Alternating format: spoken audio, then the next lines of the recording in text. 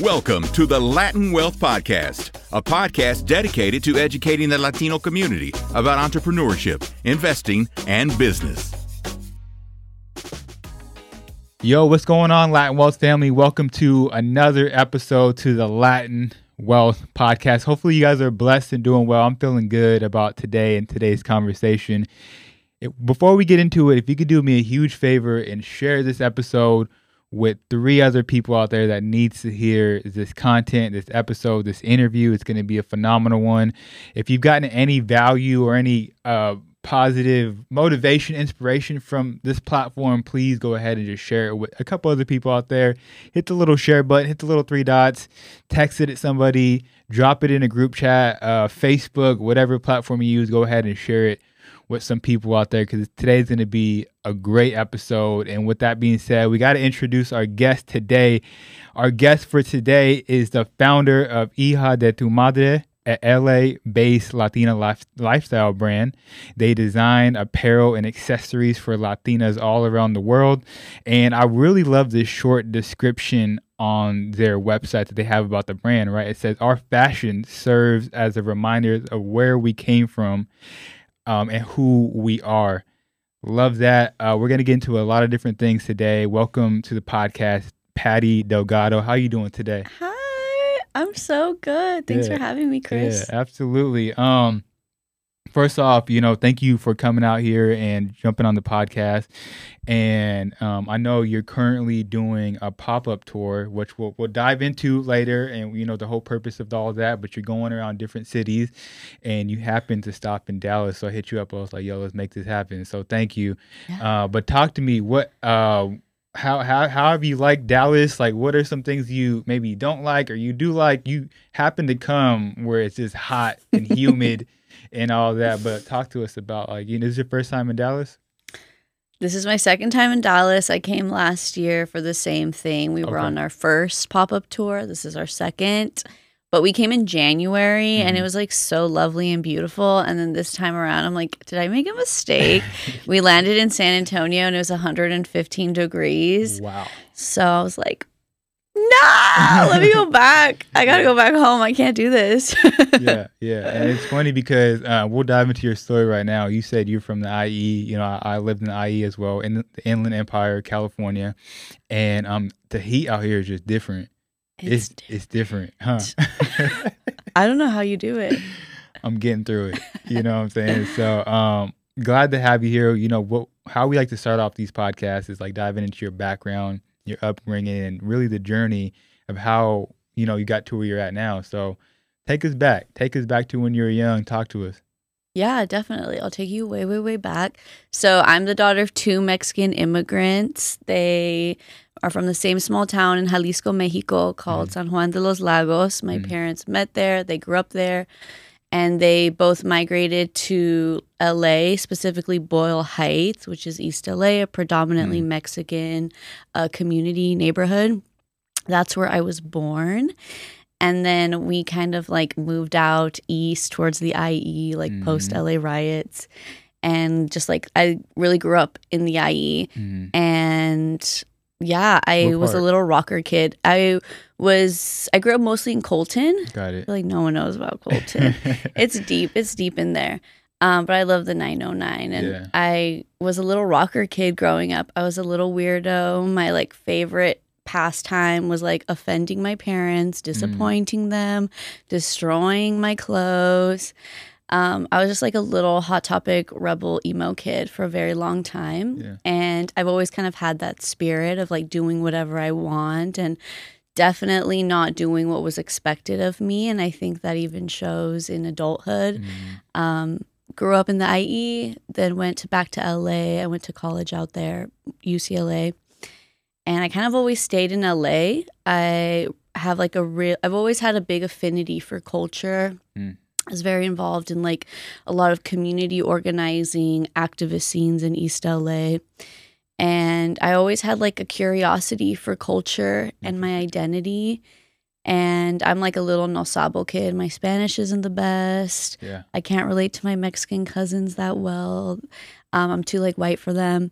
And yeah, I feel like I've always had these like cultural existential questions, and that curiosity of like, where do I fit in is what eventually led me to starting Hija de tu Madre. No, that's awesome. I love that. And I know your parents, I heard they're entrepreneurs as well. They've always been like hustlers and trying different things.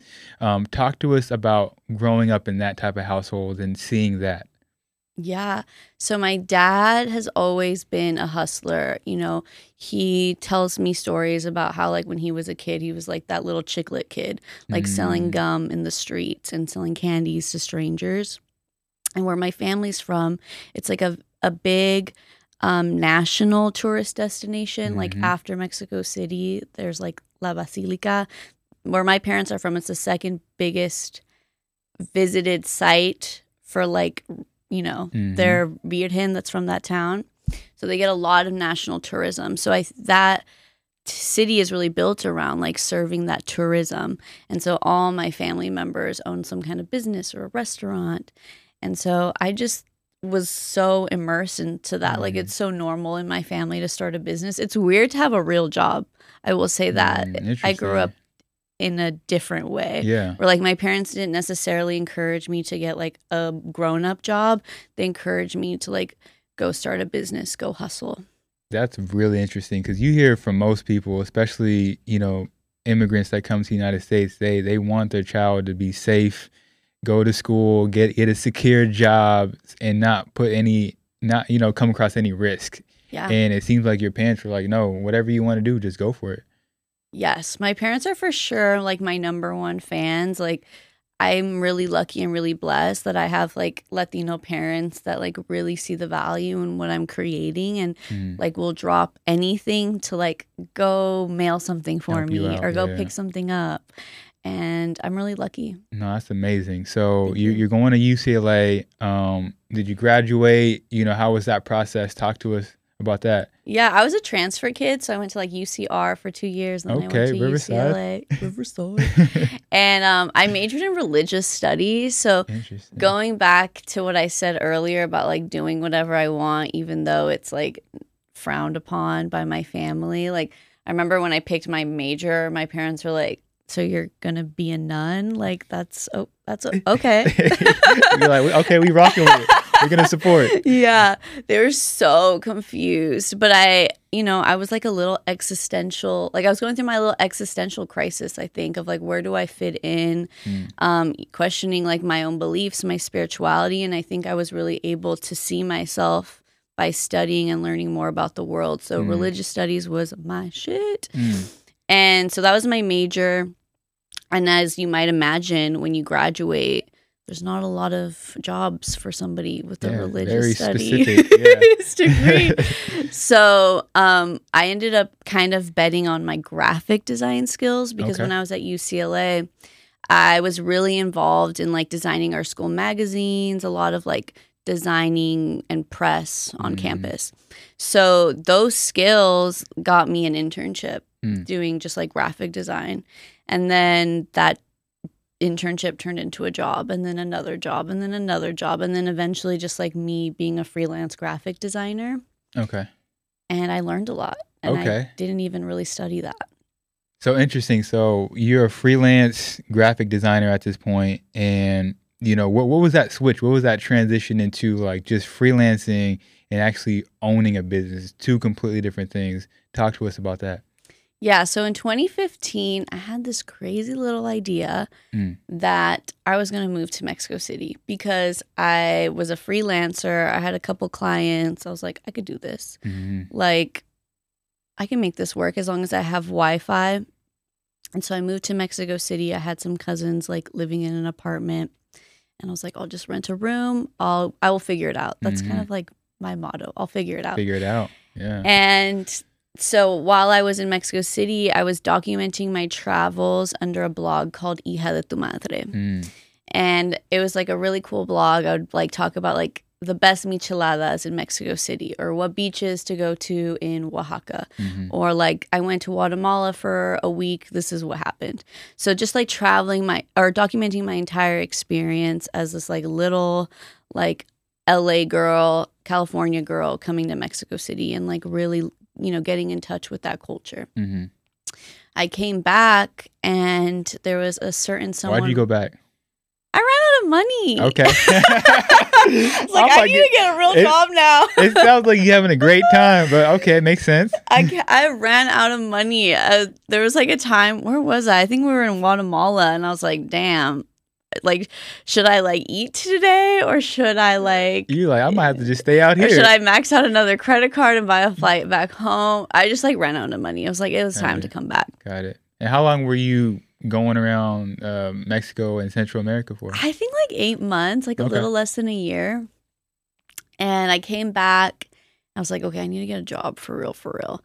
And during this time, this is now 2016, and there's a certain someone running for president, and they might just get it.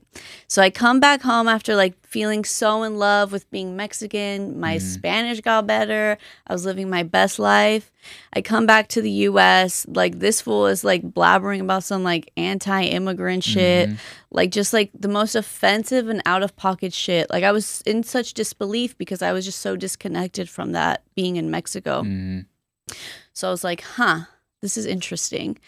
And then, so as I'm like kind of getting my life back together, trying to find a job, I had this idea to make myself a jacket.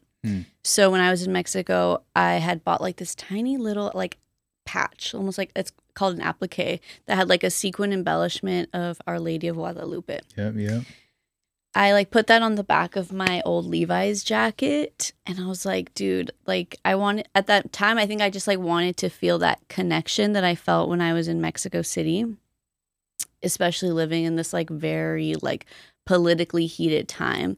And I just like wanted to feel close to something so sacred, and like that was it for me. And when I put that jacket on, I just felt like a light bulb go off, like, if I feel so close and so connected to this jacket, this little thing that I put together, like imagine how many other women, Latinas, culturally confused ass girls like me could benefit from this feeling.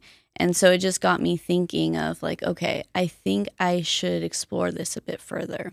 So that's when you transitioned from blogging to starting a brand. Yeah. And even during this time, I had gotten a job working for this really big beauty brand, and I got fired. So I used that money from working there for like 3 days to buy supplies to make my first 50 jackets, to buy my little Squarespace subscription.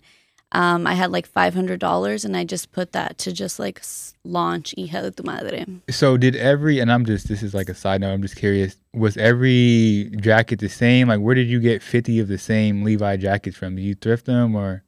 So these, I worked with a vendor. Okay. That was like wholesaling denim. I bought some jackets in China.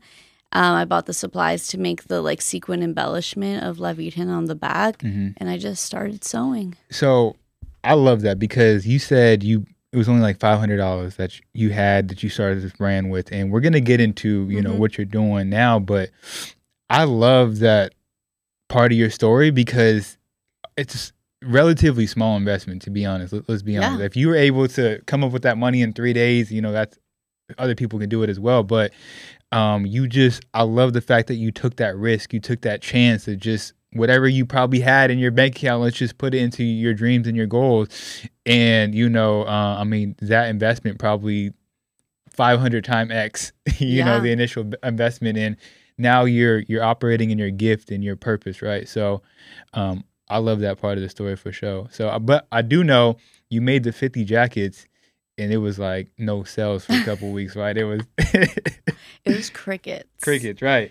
It was really, I was like, this is weird. Like, you know, you get so excited, you put something out, you share it to the world, and then it's like, hello, like what's going on? A lot of people feel like that. And it was okay though, because I think I had launched the business like maybe like the last week of October, first week of November 2016. And then like by Black Friday-ish or towards the end of November, I had gotten in a couple of like little listicles. It's like, I think it was like a Me Too or Remezcla or something. And they had like featured my jackets on like a gift list for the holidays. And like that really changed. Did you pitch them, or they just came across you on social or something? I think No, I for sure did some like guerrilla DMing. Yeah. Like I think I had slid into somebody's DMs who I knew was like on their staff. And I had just said, okay, I've never said this before, but this staff writer at the time, I think, had her own Etsy shop. Mm-hmm. I really went in on the internet. No, talk about it. 'Cause sometimes you gotta do it. So what had happened was I found out who the staff writers were. There was one girl in particular, after like creeping on her, I found out she had an Etsy shop selling jewelry. So I bought one of her necklaces, and then I DM'd her like, hey girl, just bought a necklace. Can't wait to get it. By the way, this is my brand in case you ever want to feature it, just like let me know. And of course she loved it. She even loved the gesture, probably even more, that I took the time to like stalk her, buy something from her business, and introduce myself. And so she put me in a listicle. And like that really paid off. Man, that's a gem right there. That is a gem. That's finding somebody you want to get in contact with, you want to network with. You know, how can I provide value instead of just saying, hey, here's my product, right? You took it a step further and you bought something from her. That opened up the door, and then on the back end, you said, hey, look, check out my stuff too. Support each other, right? Yeah. So that's a gem right there. Yeah, and I think that's definitely been something that's helped me throughout this entire journey. Like, I don't have investors. Like, I don't have like a celebrity endorsement yet. Sure. But like something that's been my superpower, I think, is like knowing how to ask for a favor. And asking for a favor isn't one-sided. Like that will only take you so far. I think true collaboration is like being the first one to like do something for the other person, for the other party, and then asking kindly. 100%. So you're getting a couple sales. Where do you envision this brand going, right? You're probably feeling excited, you're probably getting a lot more sales and whatnot. Where do you envision this thing going? So during this time, now we're talking like late 2016, early 2017, I'm starting to quit all my clients because I just don't have the time. Freelancing. Yes, my freelance design clients. Because during this time, I'm like, okay, like if I could just, I'm miserable working with these people. I don't got time for this. If I could just focus on my stuff, if I could do what I'm doing for my clients for myself, I would be way more successful. And so that's what I ended up doing. By the spring of 2017, 6-ish months later, like I'm a free woman. There's no more clients. So now I'm like, okay, this is going to be something because I'm getting more press. I'm getting more attention. People really love these jackets. I think by then we've already expanded to like T-shirts and accessories. So I have a brand now. It's not just these jackets. It's like I have other categories that I'm developing into. And I think I just always had that confidence even when I first started and got 0 sales. Like I think this is going to be a brand that resonates with a lot of people. I don't know what that looks like. I don't know where that's going to take me, but I know people want it. So I'm going to keep going. So you said 5 years ago in an interview, you said that you were not done and you wanted to really create something that lived long after you, right? And I love that because, like you said, at this point, you only had a couple different products, and that was 5 years ago. So now you have a team of people. At one point, you had a warehouse, all your team working remote and whatnot. And if you can speak to that consistency, I think is huge, that it's overlooked. Because 5 years doing something, most people, if they don't see results within 5 months, they're out, right? Yeah. And you stuck at it for 5 years and like 7 years. 7 years now. Okay, my bad. No, it's okay. It's okay. I mean, even crazier, 7 years. Speak to that consistency. I'm sure it wasn't all, rainbows and sunshines. There was probably a lot of roller coasters. But speak to what kept you consistent. Oh my gosh, I don't know. I think back then, I think I'm in a very different place than I was maybe 5 years ago even, like 2 years into the business. But I think what kept me going is the community that I'm building. And it's really validating and it's really fulfilling when you create something that so many people want on like a spiritual level. Not even like, that's a cute necklace or that's a cute jacket. Like when I wear this thing that you made, I feel complete. I feel seen. I feel confident. I feel like I can show up into this white space and like be myself or like share a bit of my identity and my story that I wouldn't have been able to otherwise. 100%. So I think hearing those types of testimonies and that feedback is what really keeps me going. Because if it really wasn't for that community support, like I for sure don't think I'd still be here. Was there any point that you felt like quitting or giving up? And if so, how did you overcome that? I definitely feel like quitting all the time. No, talk about it. Hey, I'm saying talk about it because, like, you know, we see people with brands and followers and all that. We think, like I said, it's all sunshine, but there's a lot that goes behind it, right? There's a lot of, I just say there's a lot that goes behind it, but I'll let you talk about it. Yeah.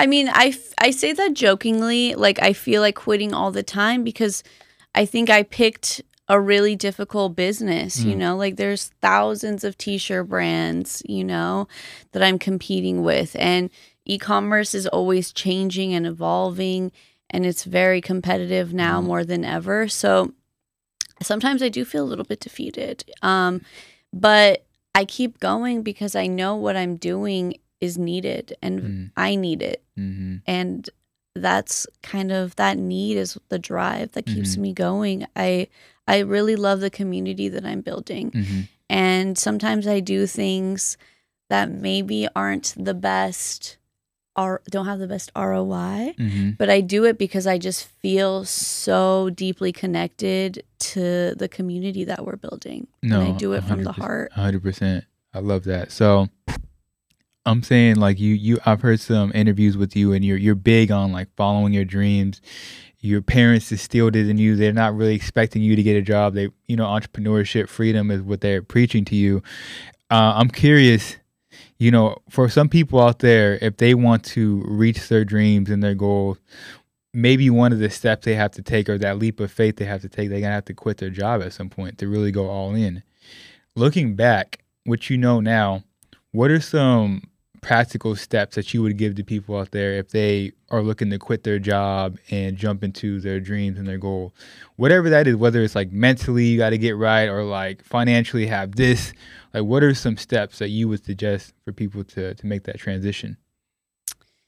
When it comes to quitting your like full-time job to committing to a hustle or your entrepreneurship career, I think it really just comes down to like the microeconomics of your time and your resources. You know, like let's be realistic. Like, can you afford to like not have that salary and take a risk? Like, what kind of data points do you have? Like, okay, like how many clients do you have right now or customers with your like side hustle?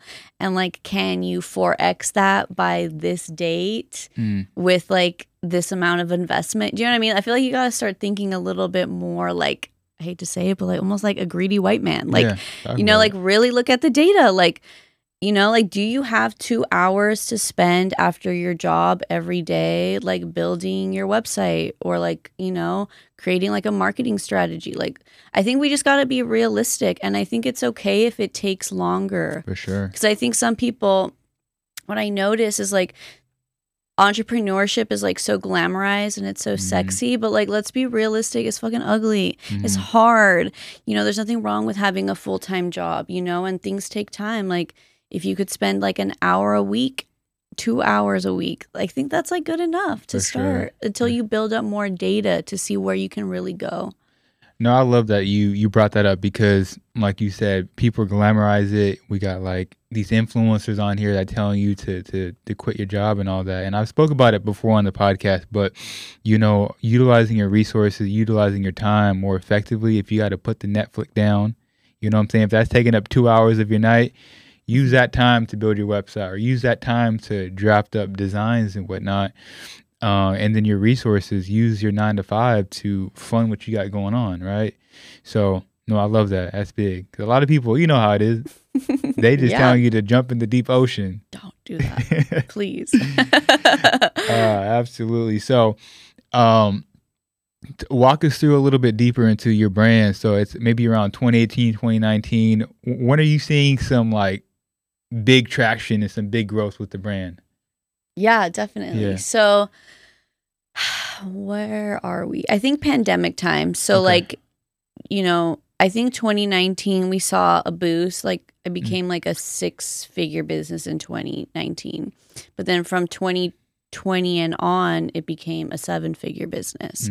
And I think what really changed for me was just like how we like monetize and like market the business. So like definitely having like our automation funnels on, like making sure like when people go to your website, like you're capturing a phone number or you're offering a gift with purchase in exchange for joining our email list. Like having a lot of these kind of like funnels turned on so that like I don't really have to do anything. And I think expanding into other categories really helped me too. Like in pandemic, like athleisure was like really big. So like really kind of looking at the times and the atmosphere to make merchandising decisions. Absolutely. And you mentioned at one point you had a warehouse, but now you kind of shut that down. You went in a different direction. You pivot. Talk to us about that. And all your teammates, your employees, they work remotely now. Yeah. So it was a very hard decision because growing up, or not growing up, but like starting the business, I really wanted a warehouse. To me, that was like the epitome of like, okay, I've made it. I have a big enough space to house all this inventory. We can screen print. We could do photo shoots here. It just sounded like the pinnacle of success for that point in time, for that stage in my career. And turns out like it wasn't, like it was for a moment, but I think, I was dealing with my own like mental health struggles. And like also, I think a lot of us were in like 2021, 2022, like dealing off that like pandemic brain and trauma. And so I think I really needed to step away and really figure out like, okay, like, does this warehouse or like housing all this inventory here, is this really like the perfect representation of like my success? Like, of course not. Like, that's so silly. I can let someone else house our inventory and fulfill our products, and I can focus on other things, and I don't have to be so attached to this place or this thing. And so that was like a very hard lesson for me to like learn how to be less attached and really focus on like helping myself and really kind of investing back into my own mental and emotional health.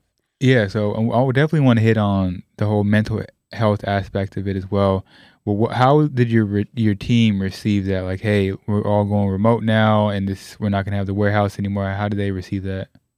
I mean, it's hard because this is also during a time where there's a lot of talks about recession. So we unfortunately did have to size down, and that was a really, really, really, really hard decision. And I think that just comes with being an entrepreneur. Like you have to make really difficult decisions that hurt and aren't very glamorous. And that's what ended up happening. But I think now with the team that I have now, I feel like we're growing with the times. People want to work remote. People want to have that flexibility. And I love the team that I have right now and the way that we're able to connect while being in the spaces that we love. Yeah, absolutely. That's awesome. So I know you mentioned in another interview that you often feel burnt out as a business owner, right? I'm curious, what do you do to bounce back from these burnouts? And what are some of the things you do to take care of your mental health as a business owner? I think the hardest thing as a business owner, or like when you're kind of trapped in that like negative thinking spiral, the hardest thing is to like stop it, to like imagine an alternative way of thinking. Oh my gosh, changing your mind is like probably the hardest thing ever in like human behavior, changing a habit. So I think what I try to do is like interrupt the spiral, because I can get very obsessive and like, if one thing didn't work out or like one thing didn't go as planned, like I'll obsess about it.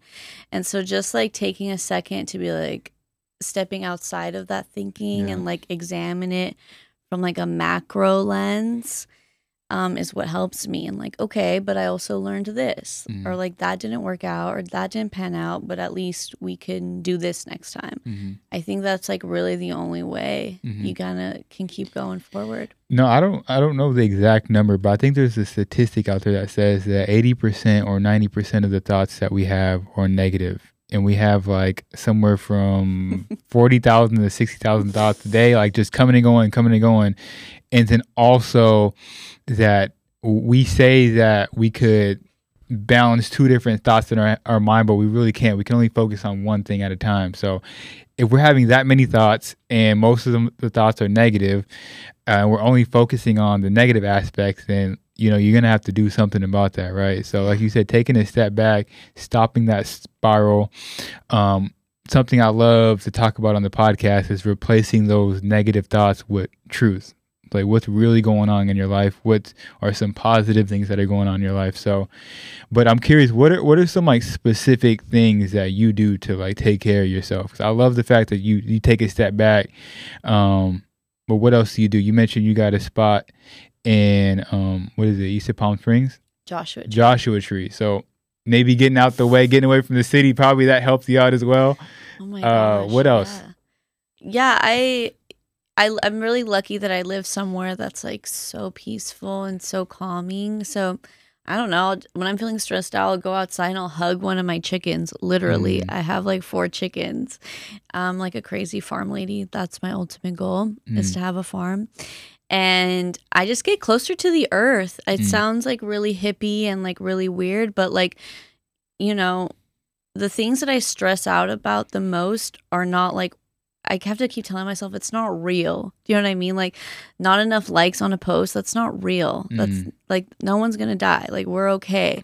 Like, I need to call the people that really love me and really see me, spend time with the people that like really fuck with me, go pet my dog, go hug my chicken, like go attend to like the needs that make me human. Like, that's how I take care of my mental health. I love that.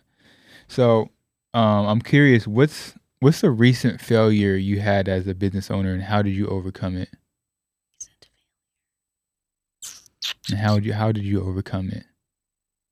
Oh man.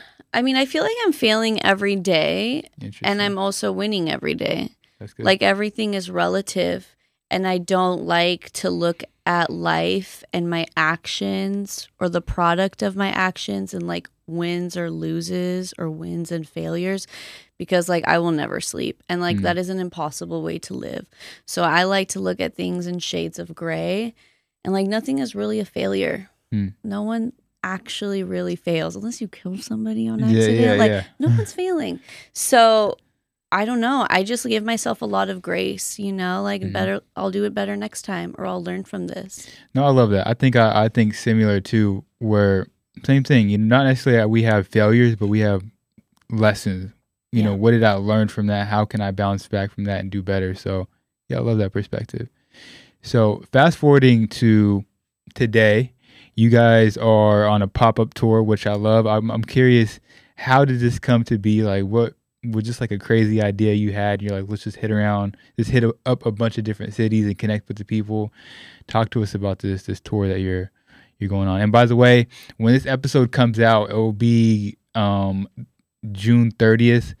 Tomorrow she'll be in Chicago, which is July 1st. So she'll be in Chicago tomorrow. If you're listening from Chicago, tap in and meet up with the community and the team. Yes, thank you. I love doing these pop-up tours. So Hija, Madre did our first pop-up tour last year, and we hit up most of the Southwest. So like Texas, Arizona, New Mexico. We were in California a lot. And it was awesome. It was a great learning experience. I think it really taught me that I don't need a store. I can bring my store on wheels to people and get a really awesome return and get to connect with our community in a way that I can't really do online. And I learned that like my people need my business, like people really appreciate what I'm doing. And so like we got to keep this going. So it was a very validating learning experience. This year, I'm like, okay, let's take it a step further. Let's go to all the places we weren't able to go last year, to the big, like, Hispanic, Latino communities. So this year, we're doing Texas, we're going to Chicago, we're going to New York, we're going to Miami. And I'm hyped. I get so much like serotonin and dopamine from connecting with strangers who love Hija de tu Madre. It's really awesome to be able to see people appreciate my brand, our creations in real life. No, I love it. That's a phenomenal idea. So walk us through like how one of these days go for you. Like you wake up, how are you preparing, for all the community and the people and whatnot, and then walk us through even like the day of, or I'm sorry, when you're actually there and people are connecting with you. So it's very like logistically intensive. So a lot of planning goes into this, but we have it pretty locked down where like we really only have to, I wake up, I go over like where are we meeting, where are we going, what time do we have to be there by, probably put out a couple of fires because we still sell online. So there's other things that need to be done. I'll connect with our social media manager. We'll like Slack real quick. And then I kind of have to like get on with our day. We set up usually like 2 hours before like our pop-up time. And we have it down. I'm here with my boyfriend, Daniel, who's also on our team. And he's been managing all the operations of our pop-up tour. Dope. We hire staff in every city that we go to. So every city, it's like a new team that I get to meet. Yeah, what's up? I like that. Yeah. That's crazy. And we hire like a new content creator in every team. So it's been really cool to work with people from the community who also kind of help us amplify our efforts and bring in people. And it's been really awesome. And we're doing a lot of like really cool interactive stuff. So if you sign up for our text messages, you get to spin our wheel. You might win a t-shirt, a hoodie, something. I also recently came out with a bilingual conversation card game that I want to share with you later. Okay. And so we have like a really cool table set up where we just like pick out strangers and like, hey, do you want to like trauma dump with us? And we'll just like play the game. And it's been so fun. We want to do things a little different and more interesting and engaging. And that's what we're doing with this pop-up tour. I love it. So I'm curious, speaking on the brand specifically, the whole brand identity and whatnot and some of the content you guys create, I think it's so unique to who you guys are. Can you kind of explain the essence of the brand? And I mean, I know you have experience with creating content and graphic design, but how do you guys cultivate like who you guys are and what people see online? Yeah, I think it comes back to values. Like what do I value and what does the brand value? And so the brand really values that like intersection of culture, that like in-betweenness, that like gray space of like, and I pull from my own experience of like, I'm not too Mexican, but I also don't really, the whole American thing is kind of complicated. So like, I'm somewhere in the middle, my Spanish isn't the best, but I prefer English. So where am I on this like socio-cultural language level? And so that all of these like complexities and these like intersections, I think, show themselves in our content. So, and in our products as well, like we're always touching on the nuances. Like I don't like to touch on like the stereotype. We're not all Mexican. We don't all eat hot Cheetos and Takis. Like there's so much more to being Hispanic or being Latina, Latino. And like, let's showcase that, and I think we do a pretty good job through our content and through our products. No, that's I love that. That's something that I'm definitely working on because, like you said, it's very complex. And, for me, my experience growing up, my Spanish isn't the best, and it's almost in our culture, it's almost like looked down upon if you don't speak Spanish, right? It's like, what you doing? And me being Puerto Rican, I grew up on the West Coast. There's not as many of us on the East Coast. So like the whole New Yorker thing is like, you kind of wish that you were a part of that. But I love what you said because you being in that gray space, me being a Cali Rican, it's okay. That's your perspective, that's your upbringing, and there's other people that share that same experience with you. And I love that how you're kind of creating that space for people to relate to. And that's something I'm working on, is creating that space where people can relate to as well. I believe that. So full-heartedly, because something that I hear a lot in this community is like, we need more representation. We need more representation. Like, so then go make it. Do you know what I mean? Like, no one's going to be able to tell your story. Like, you go make that short film. You go make that piece of art. You go make that necklace, that poem that represents you. And I feel like we have to tell our own stories and not wait for these big media companies to tell it for us, because they're going to get it wrong. Get it wrong every time. Yeah. There's too much nuance. There's too much like complexity to being Hispanic, you know, and like not one story is going to like encompass all of our shared stories. So like, go tell your own story. I love that. Switching gears a little bit, as a business owner, you know, what are some of the ways that you continue to improve as a leader and as an entrepreneur? Do you have like mentors? You got like, I'm reading books, podcasts. Like, what is it that, you know, keeps you, you know, I guess in trend or just improving? Yeah. So I've definitely had mentors in the past, especially like in the digital marketing space, because I think that's one area where it's like, you kind of have to know somebody. Like, it's kind of, I mean, yes, you could YouTube, yes, read all the articles, but I think really working with somebody who has that like track record is really helpful. So definitely having mentors, and I think going back to like knowing how to ask for a favor. Like, if you want mentorship, know how to ask for it. You know, what can you offer, and like while getting something back in return.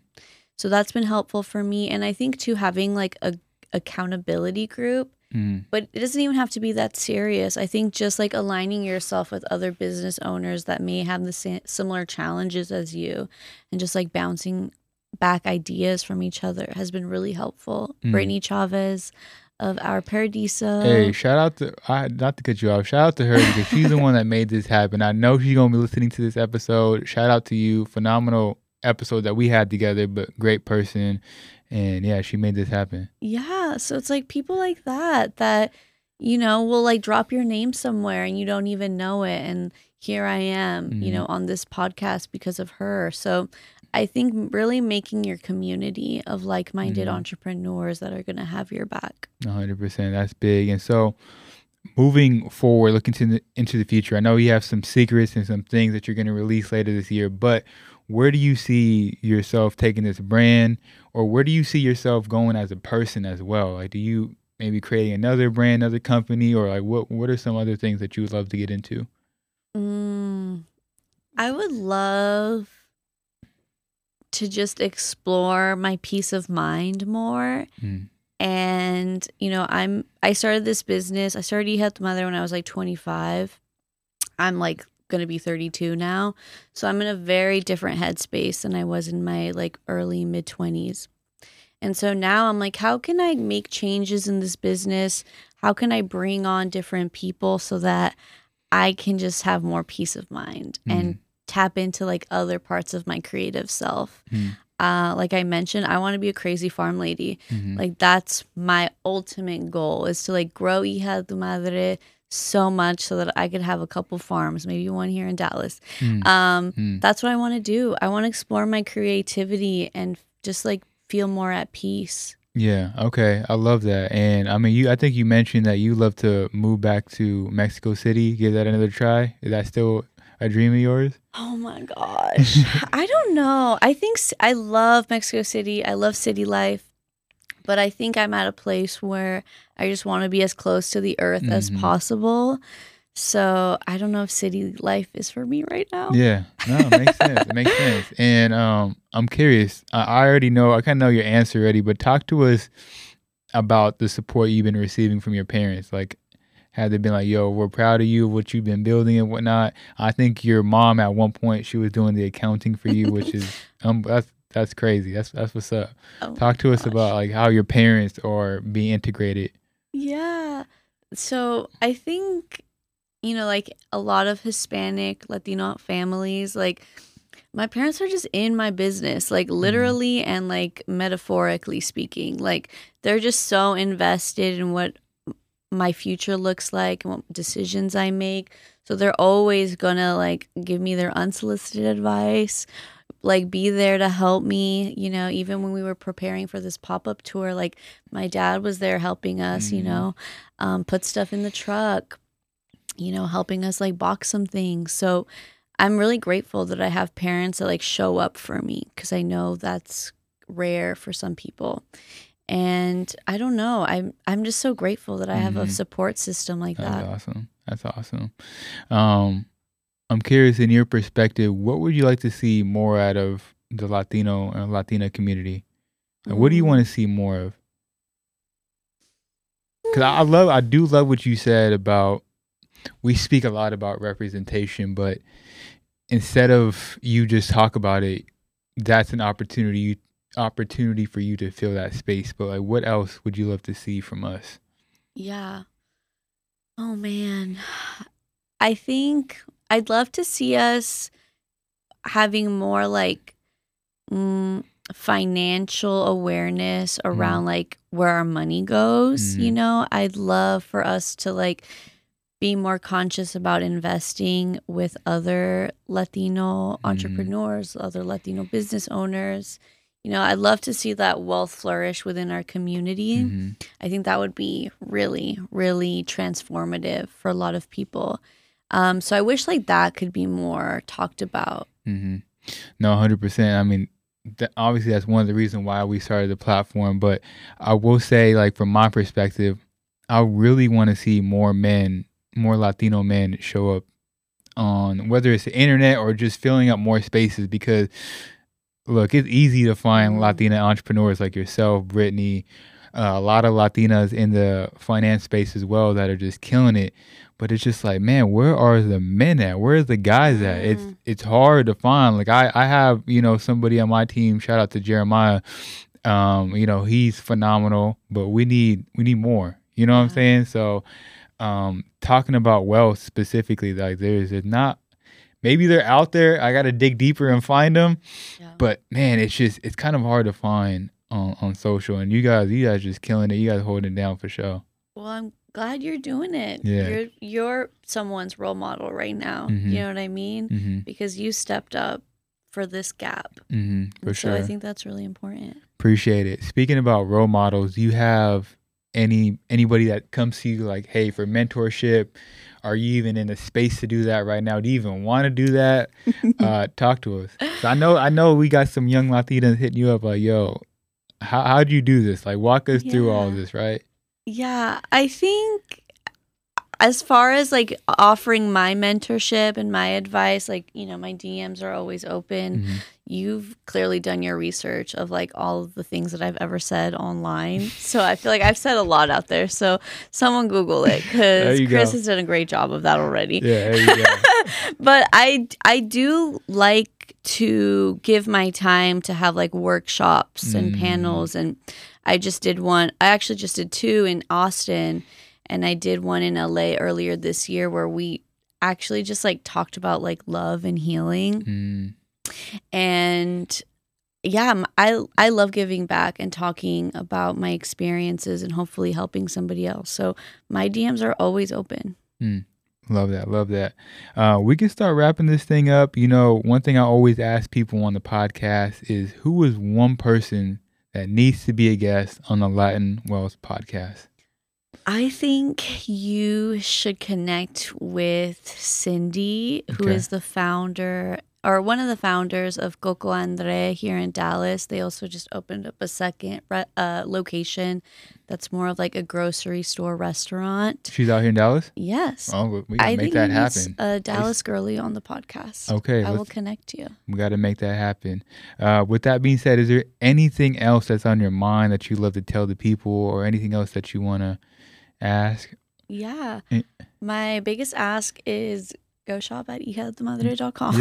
Yeah. And tell people about our pop-up tour, or just tell people about our brand. You know, like, I'm here because of so much community support. So if listeners could just check us out, share this with somebody that they feel like needs this, I would really appreciate that. So tomorrow, you're going to be in Chicago. You're also going to be in Miami, New York, anywhere else, or is that? That's it for now. That's it. Okay, cool. Is this going to be a yearly thing that you're going to be doing?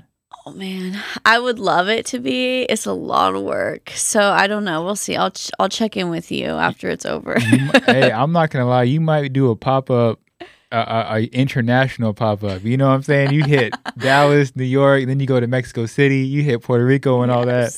You know, that'd be great. Yeah. But it's been a pleasure getting you on the podcast and talking to you.